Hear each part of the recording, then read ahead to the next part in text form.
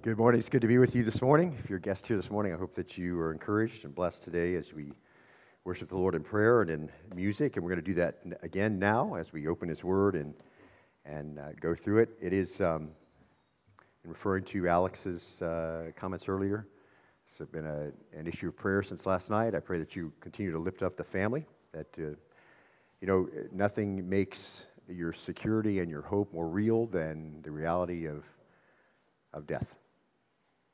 It makes you reach out to those things you know and hold on to them for all your life.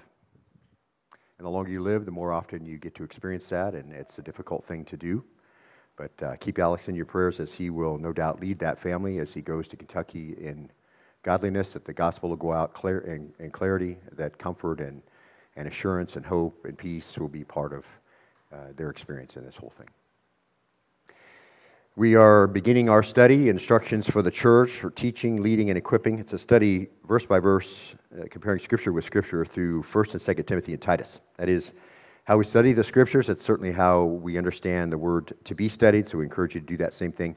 If you are interested in reading through the Word in a year, which is my encouragement to all of you, continually reading back through the Word, cover to cover in a year, you can do that. There's a trifold out in the foyer. You can pick it up, and that can help take you through, give you the scriptures to read each day to take you through. And a year from now, you've read through the Bible. If you rather do it digitally, YouVersion is a great place to start. They have a lot of plans, and you can use those to take you through the Bible in a year, and then just continue to do that. That is what the Lord's designed for His Word. It equips us for every good work, and so let me encourage you to make that part of your life.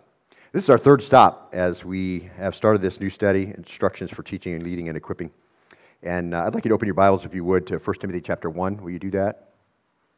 If you're a note taker, you can find on the back of your bulletin. If you can get one, feel free to get up and grab one. You can see a place where you can have some takeaways, and you'll see those on the screen behind me in some underlined areas.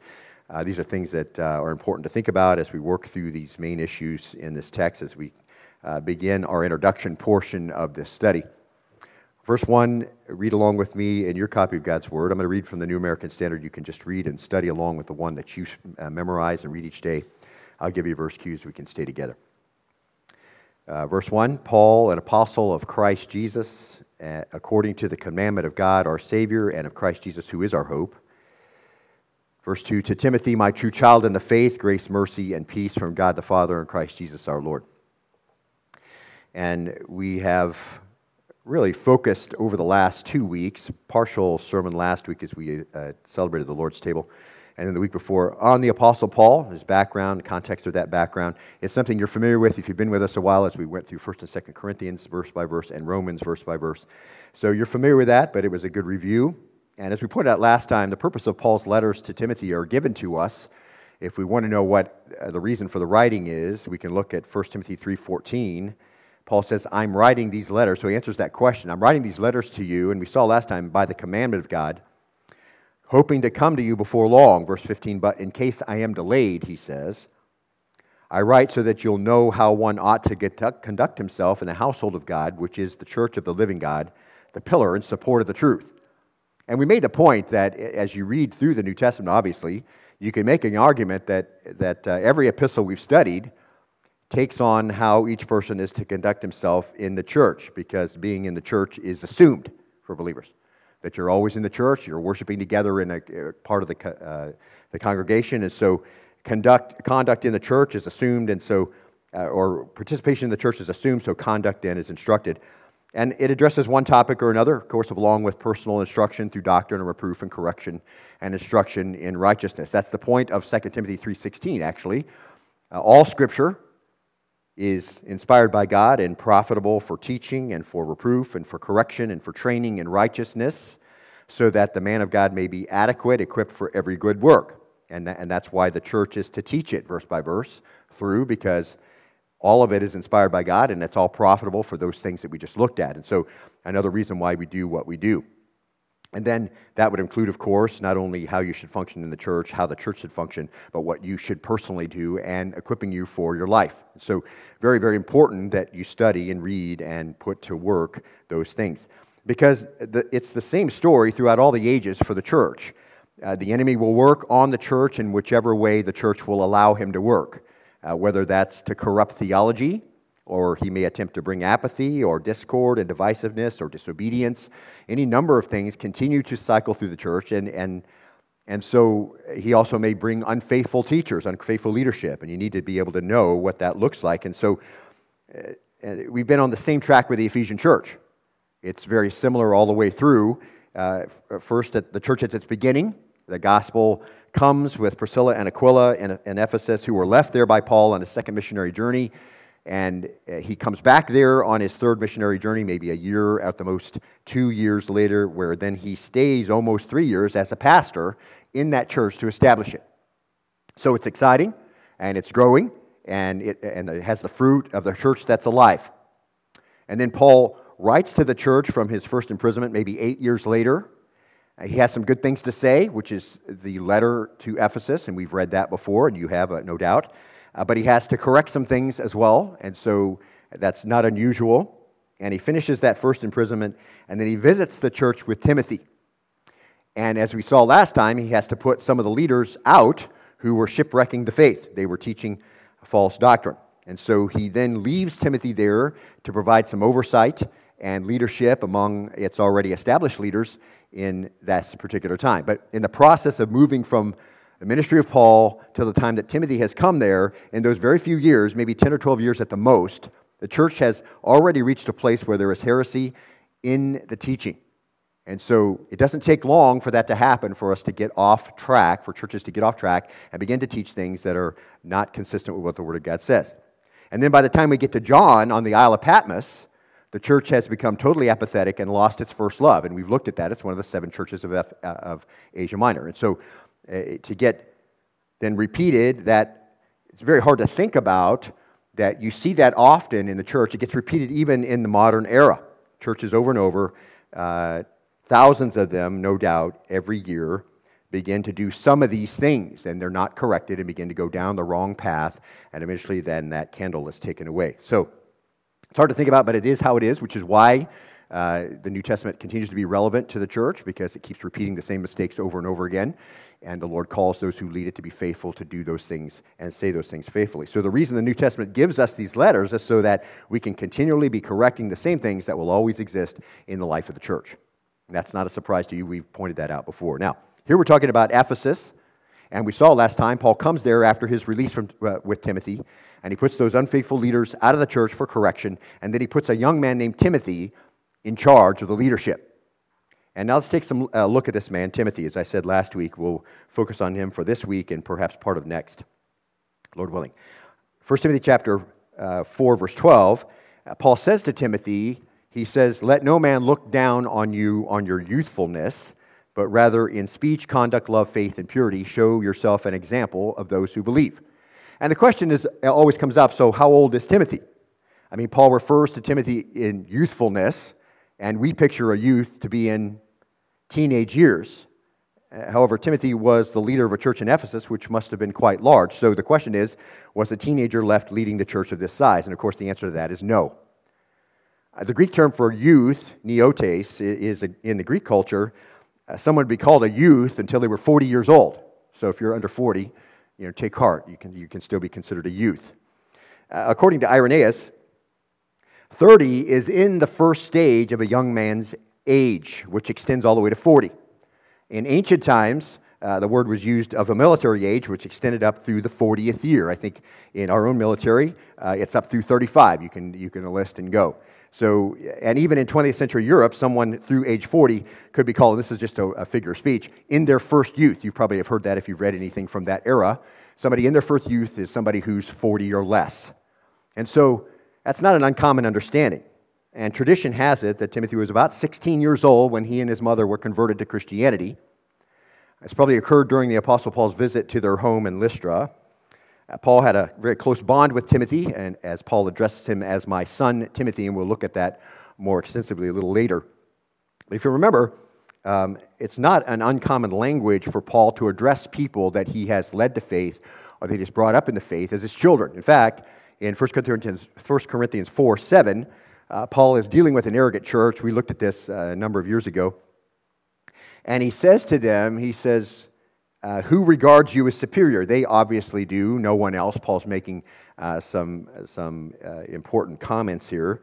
And then he says, what do you have that you did not receive? And of course the rhetorical answer is nothing. And if you did receive it, why do you boast as if you had not received it? There's no reason for them to be doing that. That's the whole point of his conversation. And then he says, you are already filled. You have already become rich. You have become kings without us. So a little satire, a little criticism there, because obviously they're not there. And indeed, I wish that you had become kings so that we might also reign with you. For I think, he says, God has exhibited as apostles, last of all, as men condemned to death, because we have become a spectacle to the world, both to angels and to men. In other words, it's not what we thought it would be like, and perhaps not what you thought it would be like. The true apostle is one who's always having a difficult time from the world, because they're always running against the grain of the world. We are fools, verse 10, for Christ's sake, but you're prudent for Christ. We're weak, but you're strong. You're distinguished. We're without honor. Verse 11, to this present hour, we're both hungry and thirsty, poorly clothed, roughly treated, and are homeless. And verse 12, we toil, working with our own hands. When we are reviled, we bless. When we're persecuted, we endure. Verse 13, when we are slandered, we try to conciliate. We have become as the scum of the world, dregs of all things, even until now. Now mark this. This is Paul's language, and the reason why we read it up to this point. Verse 14, because there he says, I do not write these things to shame you. I'm not saying these things as I reflect on my own personal condition. Of course, he was being a little critical of them earlier, but he's not trying to shame them, but he wants to admonish them. And then mark this, he says, as my beloved children. And so even those who were rebellious, even those that Paul had brought up and had pastored there for 18 months, he can say to them, even though they're having a difficult time, he calls them my beloved children. He brought the gospel to them and now counted them as his children. Verse 15, for if you were to have countless tutors in Christ, yet you would not have many fathers, for as Christ Jesus, mark it, I have become your father through the gospel. So this is how Paul talks to those he's brought up, and those he's taught, and those he's brought to faith. Therefore, I exhort you, be imitators of me. Now, look at this point as he talks about Timothy, and I think this will give you an idea of the place where he places Timothy in an understanding of Timothy's responsibility. Verse 17, he says, for this reason, for what reason? So that you can see what a relationship like that, a child-father relationship, is supposed to look like, what an imitator should look like. For this reason, he says, I have sent to you, who? Timothy, who is my beloved and faithful child in the Lord, and he will remind you of my ways which are in Christ, just as I teach everywhere in every church. That's a remarkable statement, isn't it? His relationship with Timothy was special even in the language of Paul, as he referred to the Corinthian church that he had brought to faith and tutored and brought up and brought to maturity and had to admonish. Even in that language, Timothy rises above all of that. So there's a special relationship there. And tradition has it that Timothy was about 16 years old when he and his mother were converted to Christianity, as we said. And this was no doubt due to the fact that it was through Paul's instrumentality that the truth had reached him. And so Paul says in 2 Timothy 1, verse 5, he says, for I'm mindful of the sincere faith within you. So he reminds Timothy of this and says, which first dwelt in your grandmother Lois and in your mother Eunice, and I'm sure that it is in you as well. For this reason, I remind you to kindle afresh the gift of God which is in you through the laying on of my hands. So when Timothy is about 21 years old, Silas, accompanied the Apostle Paul on his second journey through Asia Minor. So Timothy is brought along at this point. And from that time on, for some 16 years, Timothy was closely identified with the Apostle Paul in his service of the truth, even making a trip on Paul's behalf, as we just saw, to the troubled church of Corinth, as we just read. So Paul trusted him enough that in his absence from Corinth, in a difficult situation where there were many rebellious people and many factions, he sends Timothy. And then Paul later left Timothy, as we know, with the church at Ephesus, which is where we are now, so that Timothy might help them overcome some difficulty after putting out two likely elders who were leading the church. And it was while he was serving this church that he received the two epistles which we're studying and which bear his name. Timothy was probably around 35 or so when he received the second letter from the Apostle Paul. And so when Paul said to Timothy in 1 Timothy chapter 4, verse 12, let no one look down on your youthfulness, but rather in speech, conduct, and faith, love, and purity, show yourself as an example of those who believe, it was probably because older men were generally considered to be wiser than men in their 30s, but he wanted to encourage Timothy, this young pastor, to stand up for himself against some who would want to undermine his authority. So this letter is from Paul, an apostle of Christ Jesus, according to the commandment of God, our Savior, and of Christ Jesus, who is our hope, to Timothy. Now that word Timothy is a great word. It's a great name. If your name is Timothy, Timotheos is the actual two words. Time is honor and theos, God. So it's a cool name, one who honors God, or he who honors God. The name was probably given to him by his mother and grandmother, who were devout Jews, because according to 2 Timothy, they taught him the Scriptures from his childhood. And as a footnote, it's likely that it was his father who was a pagan. Scripture tells us he was Greek. He wasn't Jewish. He's not mentioned as a Christian. He's not mentioned as a believer anywhere. It is certainly possible that at the time of Paul's meeting Timothy, the very first time, he may have already passed on. He may have been dead at that point. The lack of influence, though, from the father, regardless of the situation, doesn't seem to be a factor here. Paul doesn't make it a factor. The major influences in his life at Paul's meeting were his mother and his grandmother.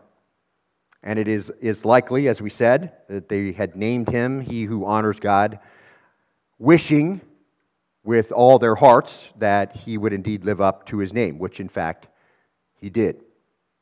His grandmother's name was Lois, according to 2 Timothy 1:5, and his mother's name was Eunice, and they had carefully and faithfully taught him the Word of God.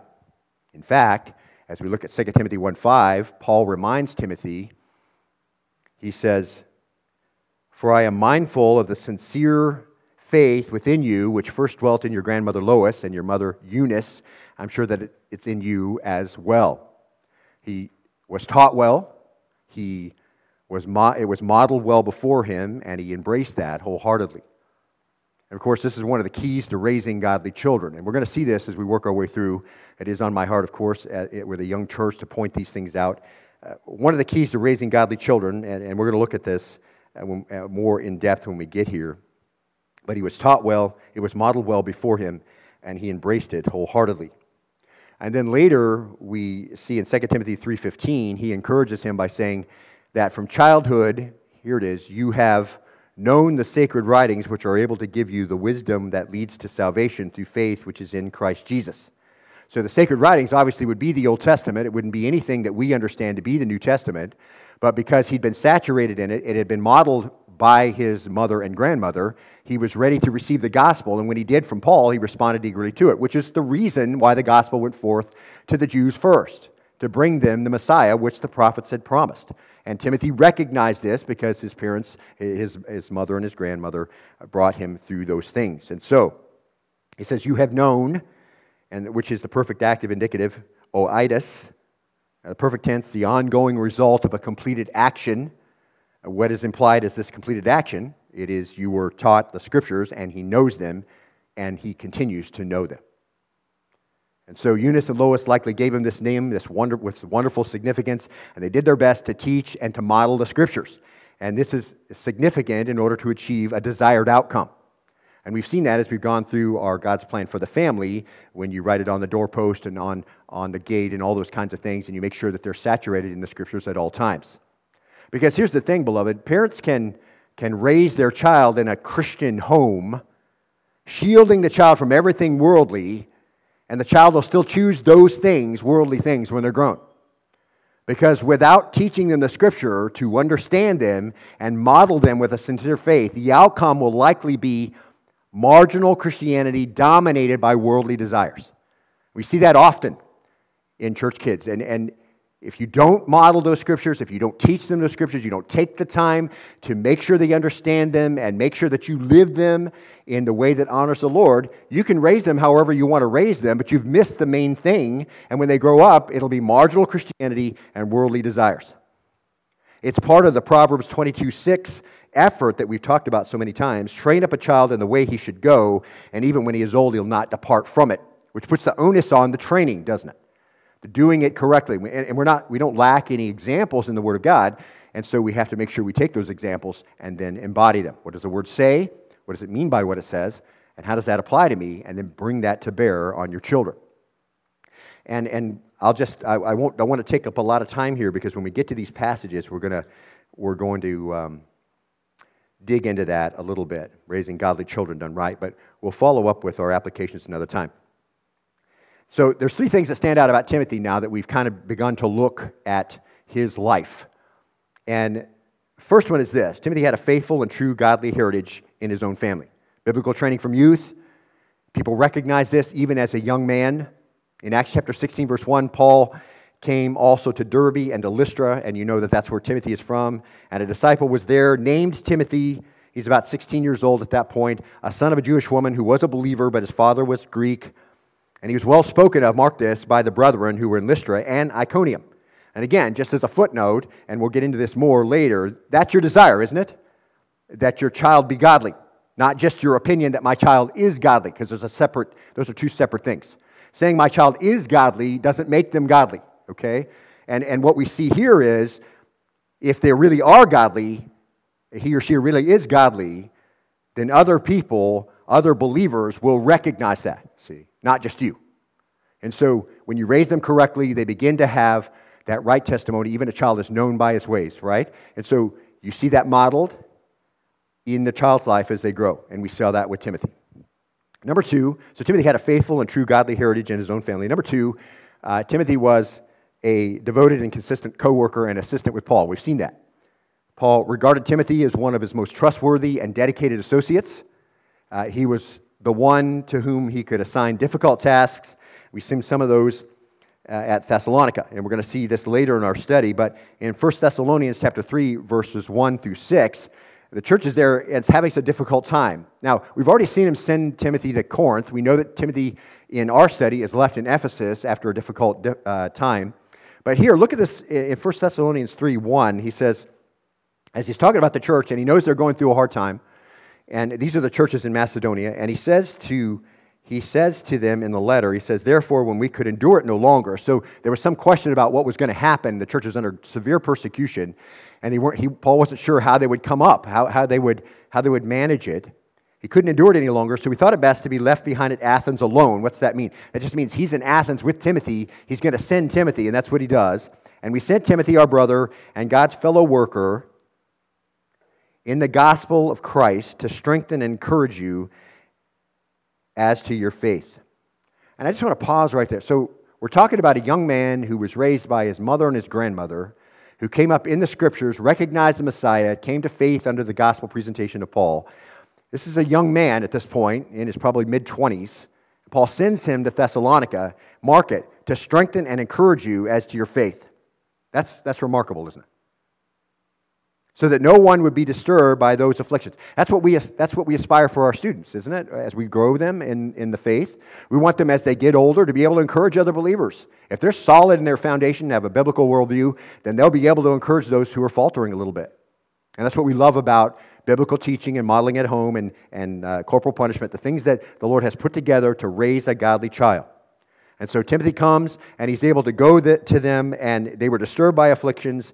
And verse 3, it says, for you yourselves know that we have been destined for this, for indeed, when we were with you, we kept telling you in advance that we were going to suffer affliction, and so it came to pass, as you know. For this reason, when I could endure it no longer, he says, I also sent to find out about your faith, for fear that the tempter might have tempted you, and our labor would be in vain. But now that Timothy has come to us from you, he has brought us good news of your faith and love, and that you always think kindly of us, longing to see us just as we also long to see you. So Timothy goes, he encourages them and makes a great report when he comes back to the Apostle Paul and says, yes, they're faithful.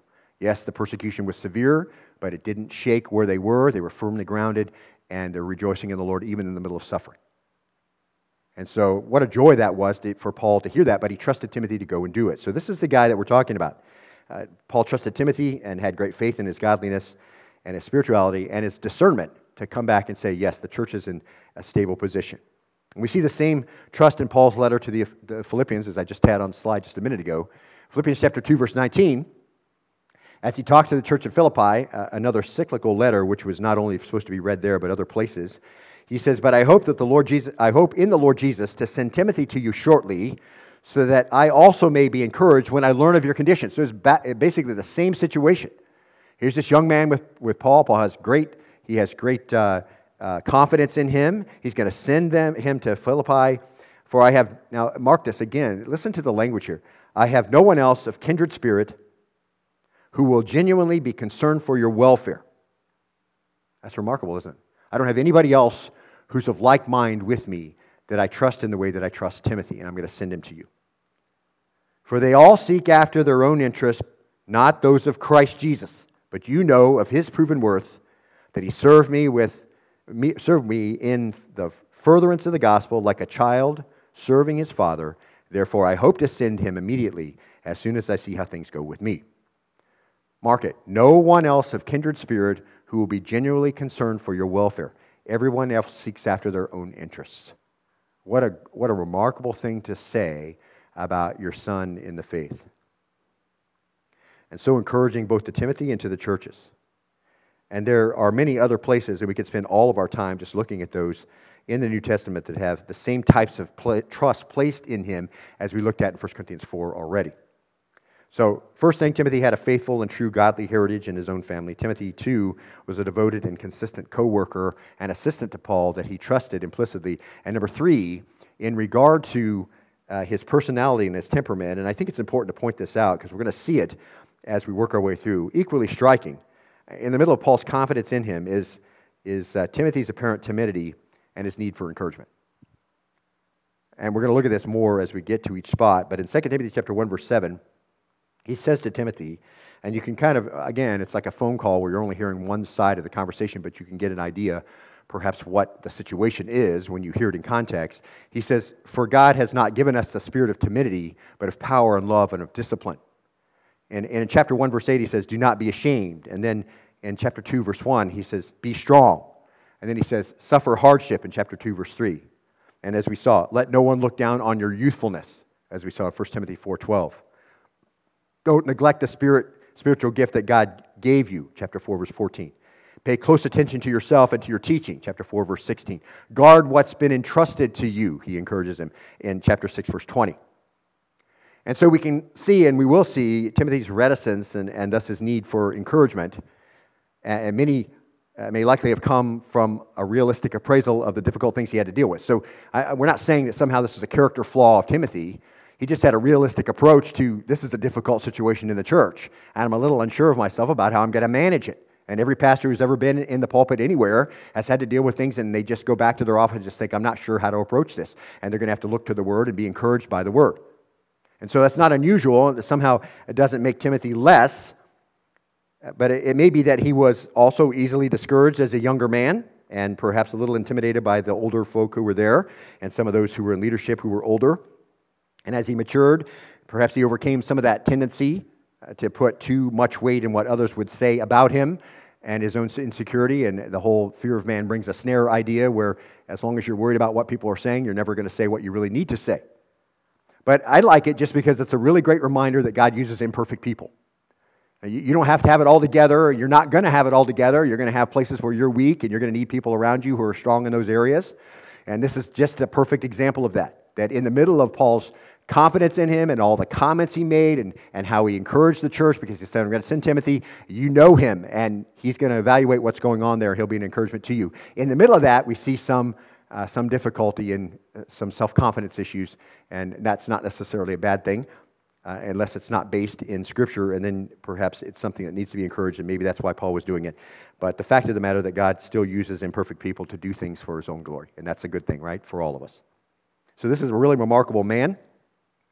So Timothy now, just to kind of sum it up, is with Paul for up to about 20 years from the time of his conversion as a man in his late teens to the time of about 35 years of age, and he's receiving this letter.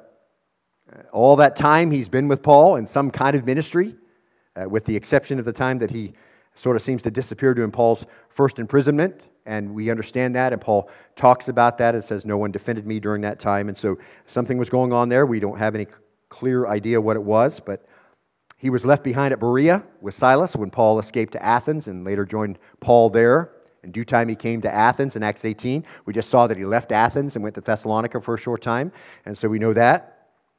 He was there when the collection from the churches was being taken to Jerusalem with Paul in Acts chapter 20. He was with Paul in Corinth when he wrote his letter to Rome. He was Paul's emissary to Corinth, as we saw, when the trouble was in the church. He was with Paul when he wrote 2 Corinthians. We saw it was Timothy who went with him to see how things went for him, to see how things were going there in the Macedonian churches. And when Paul wrote the Thessalonica letterers, he is considered a co-author, co-writer, because he's named as part of those who were sending the letter. We know that he was with Paul in prison when he wrote the letter to the Philippians, and again is considered a co-writer. Some of the writing of Colossians and Philemon, he's considered a co-writer, co-author there as well, and he's named as the one who is sending it. So he's constantly with him. He's a beloved disciple. He had the Jewish heritage to have access to the synagogue where Paul always began his ministry, so there was going to be no problem there. And he had the Greek background to understand the culture and be accepted by Gentiles as well. So he was set up by the Lord to have the things that he needed after he was discipled by Paul to be effective with the church. So he was an exceptional and unique tool of God, fitted for the work God had laid out for him, fitted to the name that no doubt his mother and grandmother wanted him to attain. Now, in the time remaining, we just have a few minutes. I want to look at a few things. And look at verse 2, if you would, in 1 Timothy chapter 1.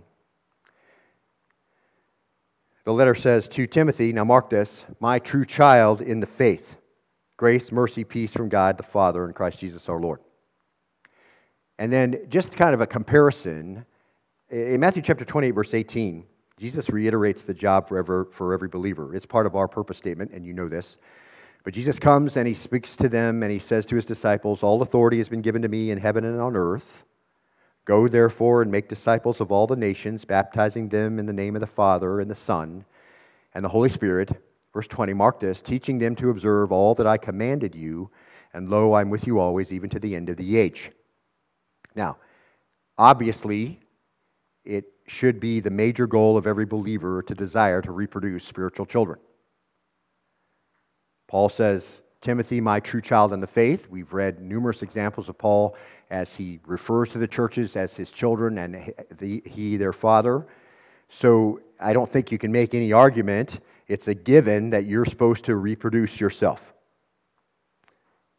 And of course, and listen, of course you're supposed to reproduce yourself in your own physical, biological children.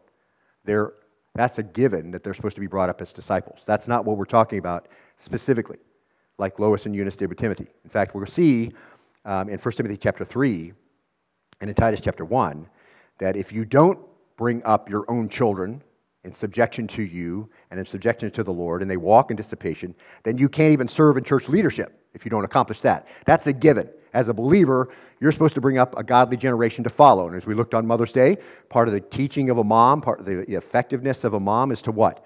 Is to bring up faithful children. But what Jesus is talking about here and what Paul is expressing in his identification of Timothy is something else altogether.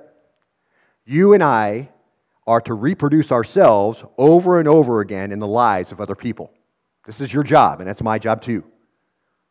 That is to bring them to Christ and to nurture them to maturity in Christ, as we just saw in the Great Commandment, a Great Commission, teaching them to observe all that I commanded you. That's just so clear. It's given to us 5 times in the Gospels. It's very clear that we're supposed to do it. Paul models it over and over again. In 2 Timothy 2:2, in fact, Paul identifies exactly what that process is supposed to look like. In 2 Timothy 2:1, he says, you therefore, my son, be strong in the grace that is in Christ Jesus. So grow up and do the things that we've taught you to do. Be strong in that grace. The things which you've heard from me in the presence of many witnesses. In other words, you grew under that teaching just like others have, and they saw you receive it. In that presence of them, so it's always that witness, Hebrews chapter 12, surrounded by a great cloud of witnesses, right? Run the race to get the prize. I mean, it's always those who've come before, those who are along with you, always witness what's going on and become that motivation, along with being pleasing to Christ, to do the things we're supposed to do. And so, the things you have heard from me in the presence of many witnesses, mark it. Entrust these to faithful men who will be able to teach others also. So this is this process that's supposed to continue. Paul tells Timothy to follow the same sequence in the responsibility and in the discipling process that he received from the Apostle Paul. We're supposed to be reproducing ourselves.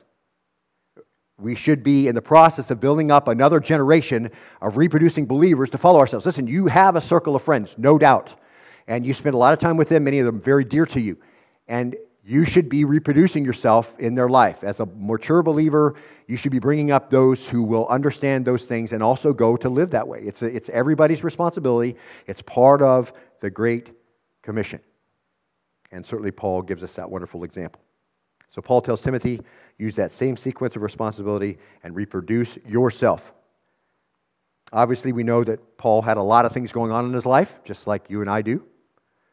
Obviously, he was evangelizing both in the synagogue and in Gentile communities, dodging persecution, suffering hardship, having a difficult time on the road, traveling, all the things we looked at. He was involved in planting and building up churches and then dealing with rebellions and all the stuff that goes on. But he was also involved in this matter of discipling individuals to maturity. His desire was, and then by example, our desire should be to bring many to the place where he could say to them, as he said to Timothy, and you can say to those who are around you, you are my genuine child in the faith. That is, you're a replica, not of your own worldliness, not of your past history, whatever, but of faithfulness to the gospel and presenting a life that's growing in maturity and sanctification.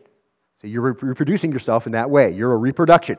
You bear my image and character and ministry. And that's such a joy to be able to do that. And then to see that happen and see people go and be that kind of person in their sphere of influence, that's how the church multiplies and grows in depth.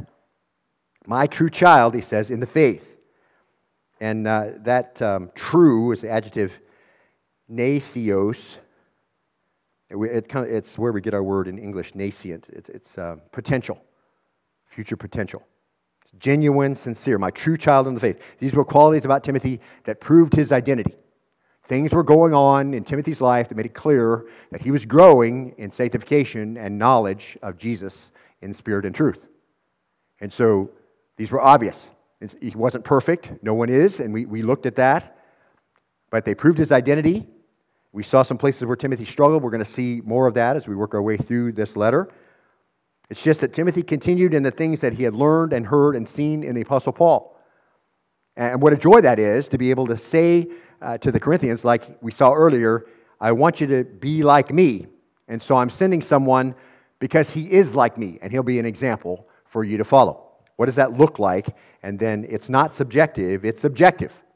This is what it looks like to be mature in the faith. This is what it looks like to be able to manage yourself in difficult times. See, not just what does the parent think, it actually the reality of it as it lines up with the Scriptures. Now, there were lots of people that Paul interacted with. And we could spend a lot of time looking at a bunch of names. And we're going to see some at the end of all of these letters. And not all of them could be called his true child in the faith. He was always busy discipling and helping and building, but not all of them worked out. I'd like you, if you would, I'm not going to put a slide up. I just want you to turn here. Look to 2 Timothy chapter 4. Will you do that? Just hold your finger here and flip over a few pages, and you'll be there. 2 Timothy 4, verse 9. And we're going to read there, and I'm not going to comment on it because we're going to spend a lot of time in it when we get there. But this is part of that introduction. And in introducing these things, the Bible explains the Bible. So you have to use it and in context to understand. As we said, when you set up a new study, you have to know what's going on in the life of the writer and what's going on in the life of the person receiving the letter, what's going on in Ephesus. I mean, in order for us to interpret it correctly, you can't just go haphazardly through it. You have to know what the backgrounds of both are so that when you see these things presented, you understand how to take them in their context. And this is one of those places. So 2 Timothy chapter 2 Timothy chapter 4, verse 9. And verse 9 says this. It says, make every effort to come to me soon. So Paul is in prison for the second time. He's lonely. He is discouraged. And for Demas, having loved this present world, has deserted me and gone to Thessalonica. So there's our first stop. This is somebody Paul poured his life into, Demas. Demas wasn't a true son in the faith. He wasn't even a faithful believer. back in Timothy's letter to the Colossians, when Timothy was there writing with Paul, he sends Demas to greeting the church. In Colossae, he mentions Demas' name and says, he also greets you. So obviously Paul's pouring into him. Obviously he's spending some time with Demas, but here he says, Demas, having loved this present world, has deserted me and gone to Thessalonica. Crescens has gone to Galatia, Titus to Dalmatia, only Luke, verse 11, is with me. Pick up Mark. So the other ones are going on, no doubt, errands for Paul, and he doesn't say anything negative about Crescens. He doesn't say anything negative about Titus. And then he says, Luke is with me right now. And then he says in the letter, he says, pick up Mark. And if you remember, Mark is the one who Paul had a disagreement with Barnabas about taking him along because he hadn't been faithful, and he split, remember, part of the way through and went back, and Paul's like, I'm not taking him again. And Barnabas says, well, I'll take him, and then they split and went different directions. So obviously somebody Paul had poured himself into and had begun to mature, so Paul says, hey, please bring Mark with you, for he's useful to me for service.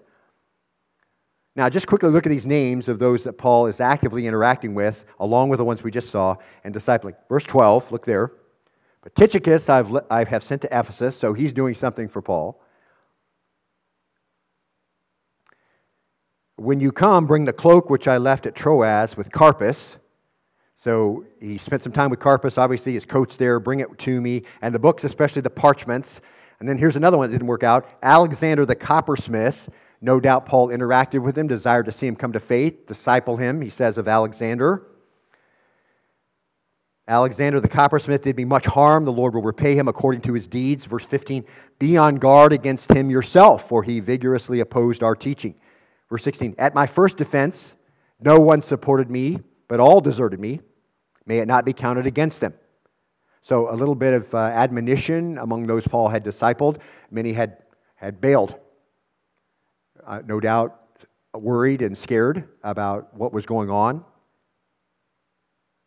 Verse 17, but the Lord stood with me and strengthened me, so that through me the proclamation might be fully accomplished, and that all the Gentiles might hear, and I was rescued out of the lion's mouth. Verse 18, the Lord will rescue me from every evil deed, and will bring me safely to his heavenly kingdom. To him be glory forever and ever, amen. Verse 19, greet Prisca and Aquila, and the household of Onesiphorus. Verse 20, Erastus remained at Corinth, but Trophimus I left sick at Miletus. Now, I just said that, and we'll chase a lot of those names down. They don't mean anything to us, really, other than the ones perhaps where letters are named or we've already read through them. But we'll chase some of those down when we get there. But these are all men to whom Paul poured himself. And I think that's important to mention, that as busy as he was and as difficult as his life was, he still was taking time. Every time he had an opportunity, when he saw someone who was interested in growing, he spent the time with them and brought them up. Among all the other things, he was reproducing himself.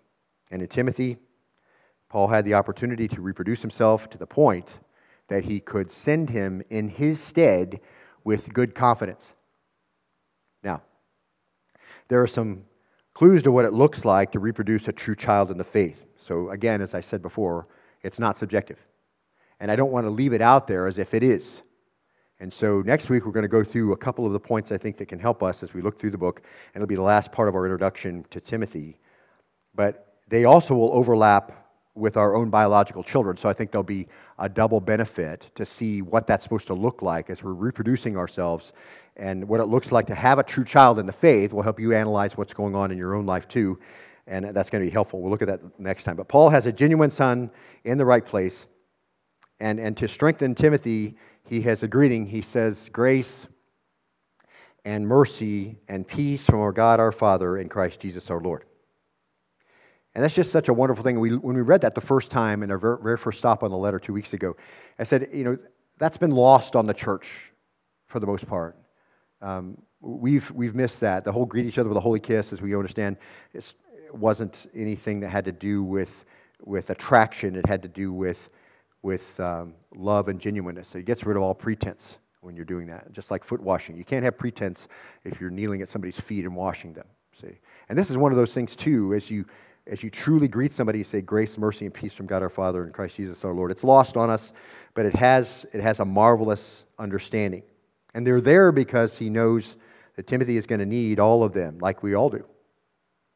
But Timothy is going to be dealing with problems and his own problems and his situation. And grace refers to God's undeserved favor, doesn't it? His love, His forgiveness given to sinners to free them from the consequences of sin. And that's a wonderful thing to remind us of.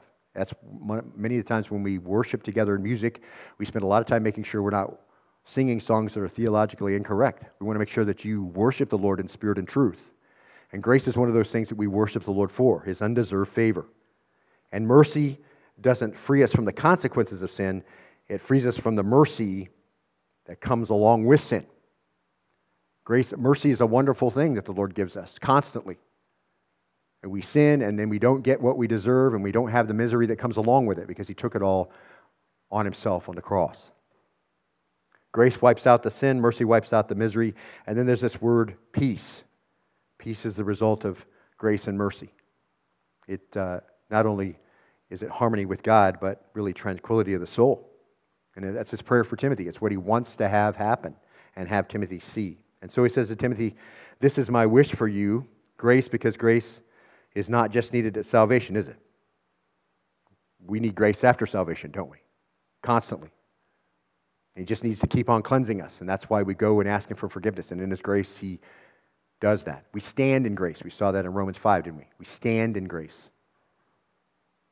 And mercy is not just needed at salvation. Don't we need mercy to keep delivering us from the misery of sin? Every day? We do. And don't we always need peace?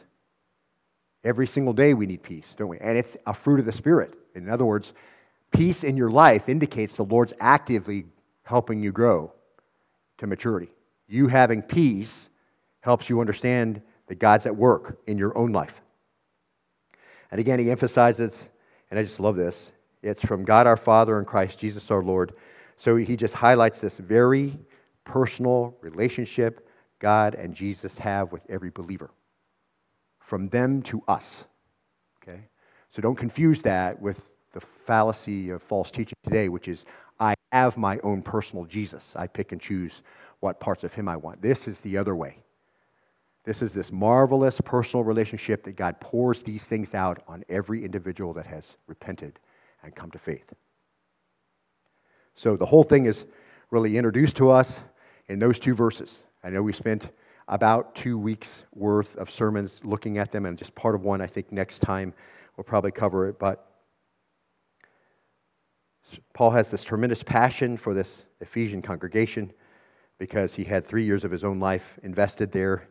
He wants them to listen, so he lays down his credentials as strongly as he can, and then indicates that he'll do it in Titus. God has instructed me to write this, and He commanded me, and I gave it to Timothy, and we'll see Titus 2 as well says, God commanded me to write this to you, so you'll be able to manage the church as He should. And he gives Timothy all this weight that he can by saying he's a true reproduction of me.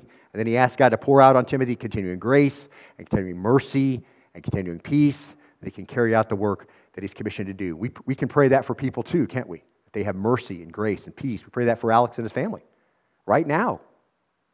They need that encouragement and that buildup that the Lord says He'll provide. A couple of things we know. We know that Timothy stayed at Ephesus.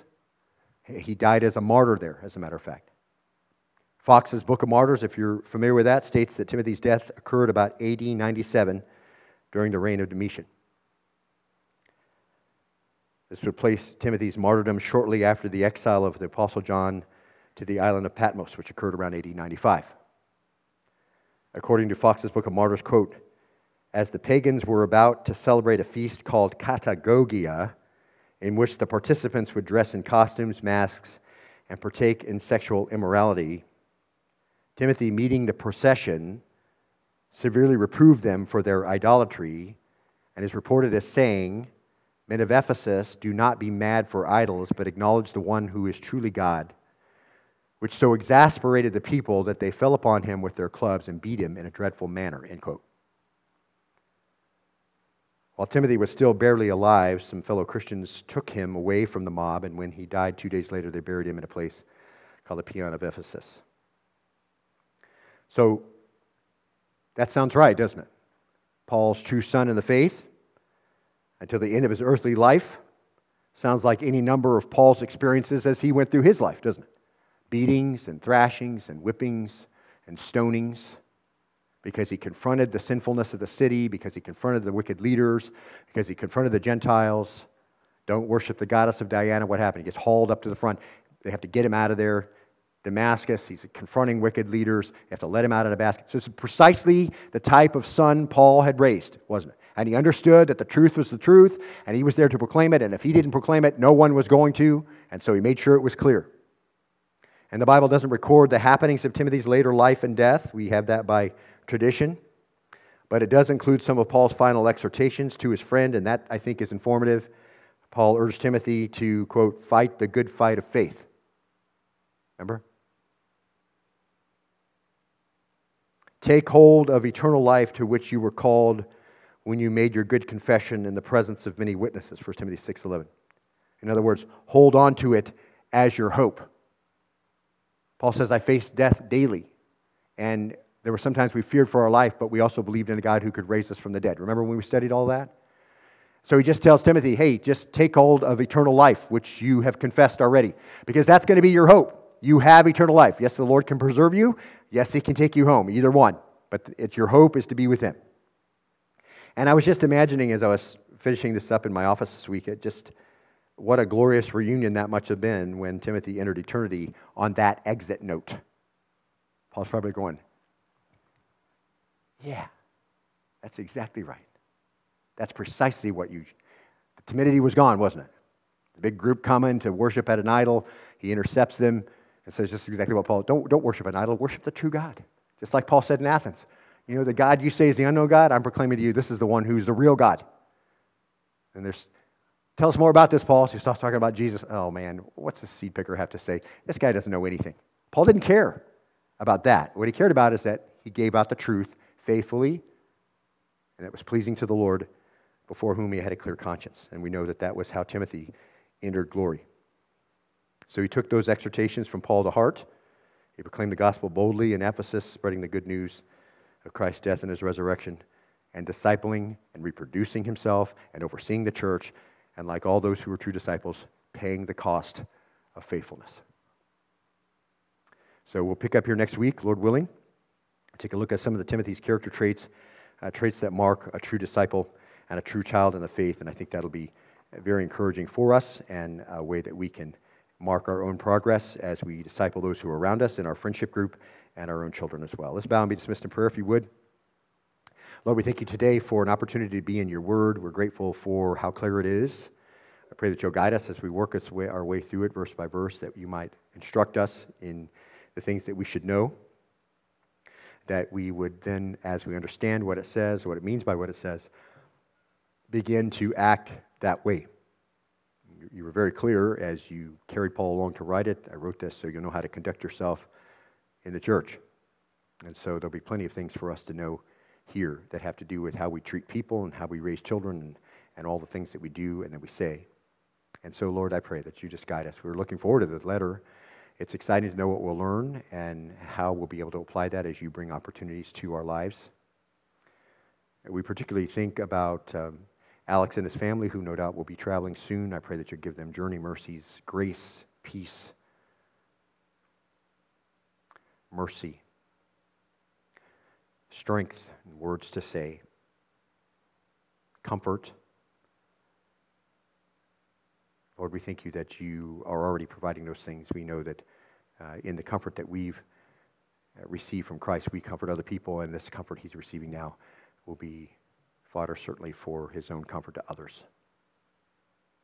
And Father, we thank you for a great time that we were able to have today. Thank you for the blessing it is to be together in faith around the Word, doing simple things that the church has done since your Son's departure. And Lord, we look forward to his return, and we want to be found faithful when he comes. So help us to be a church like that. We pray all this in the name of your Son, Jesus, and for his sake.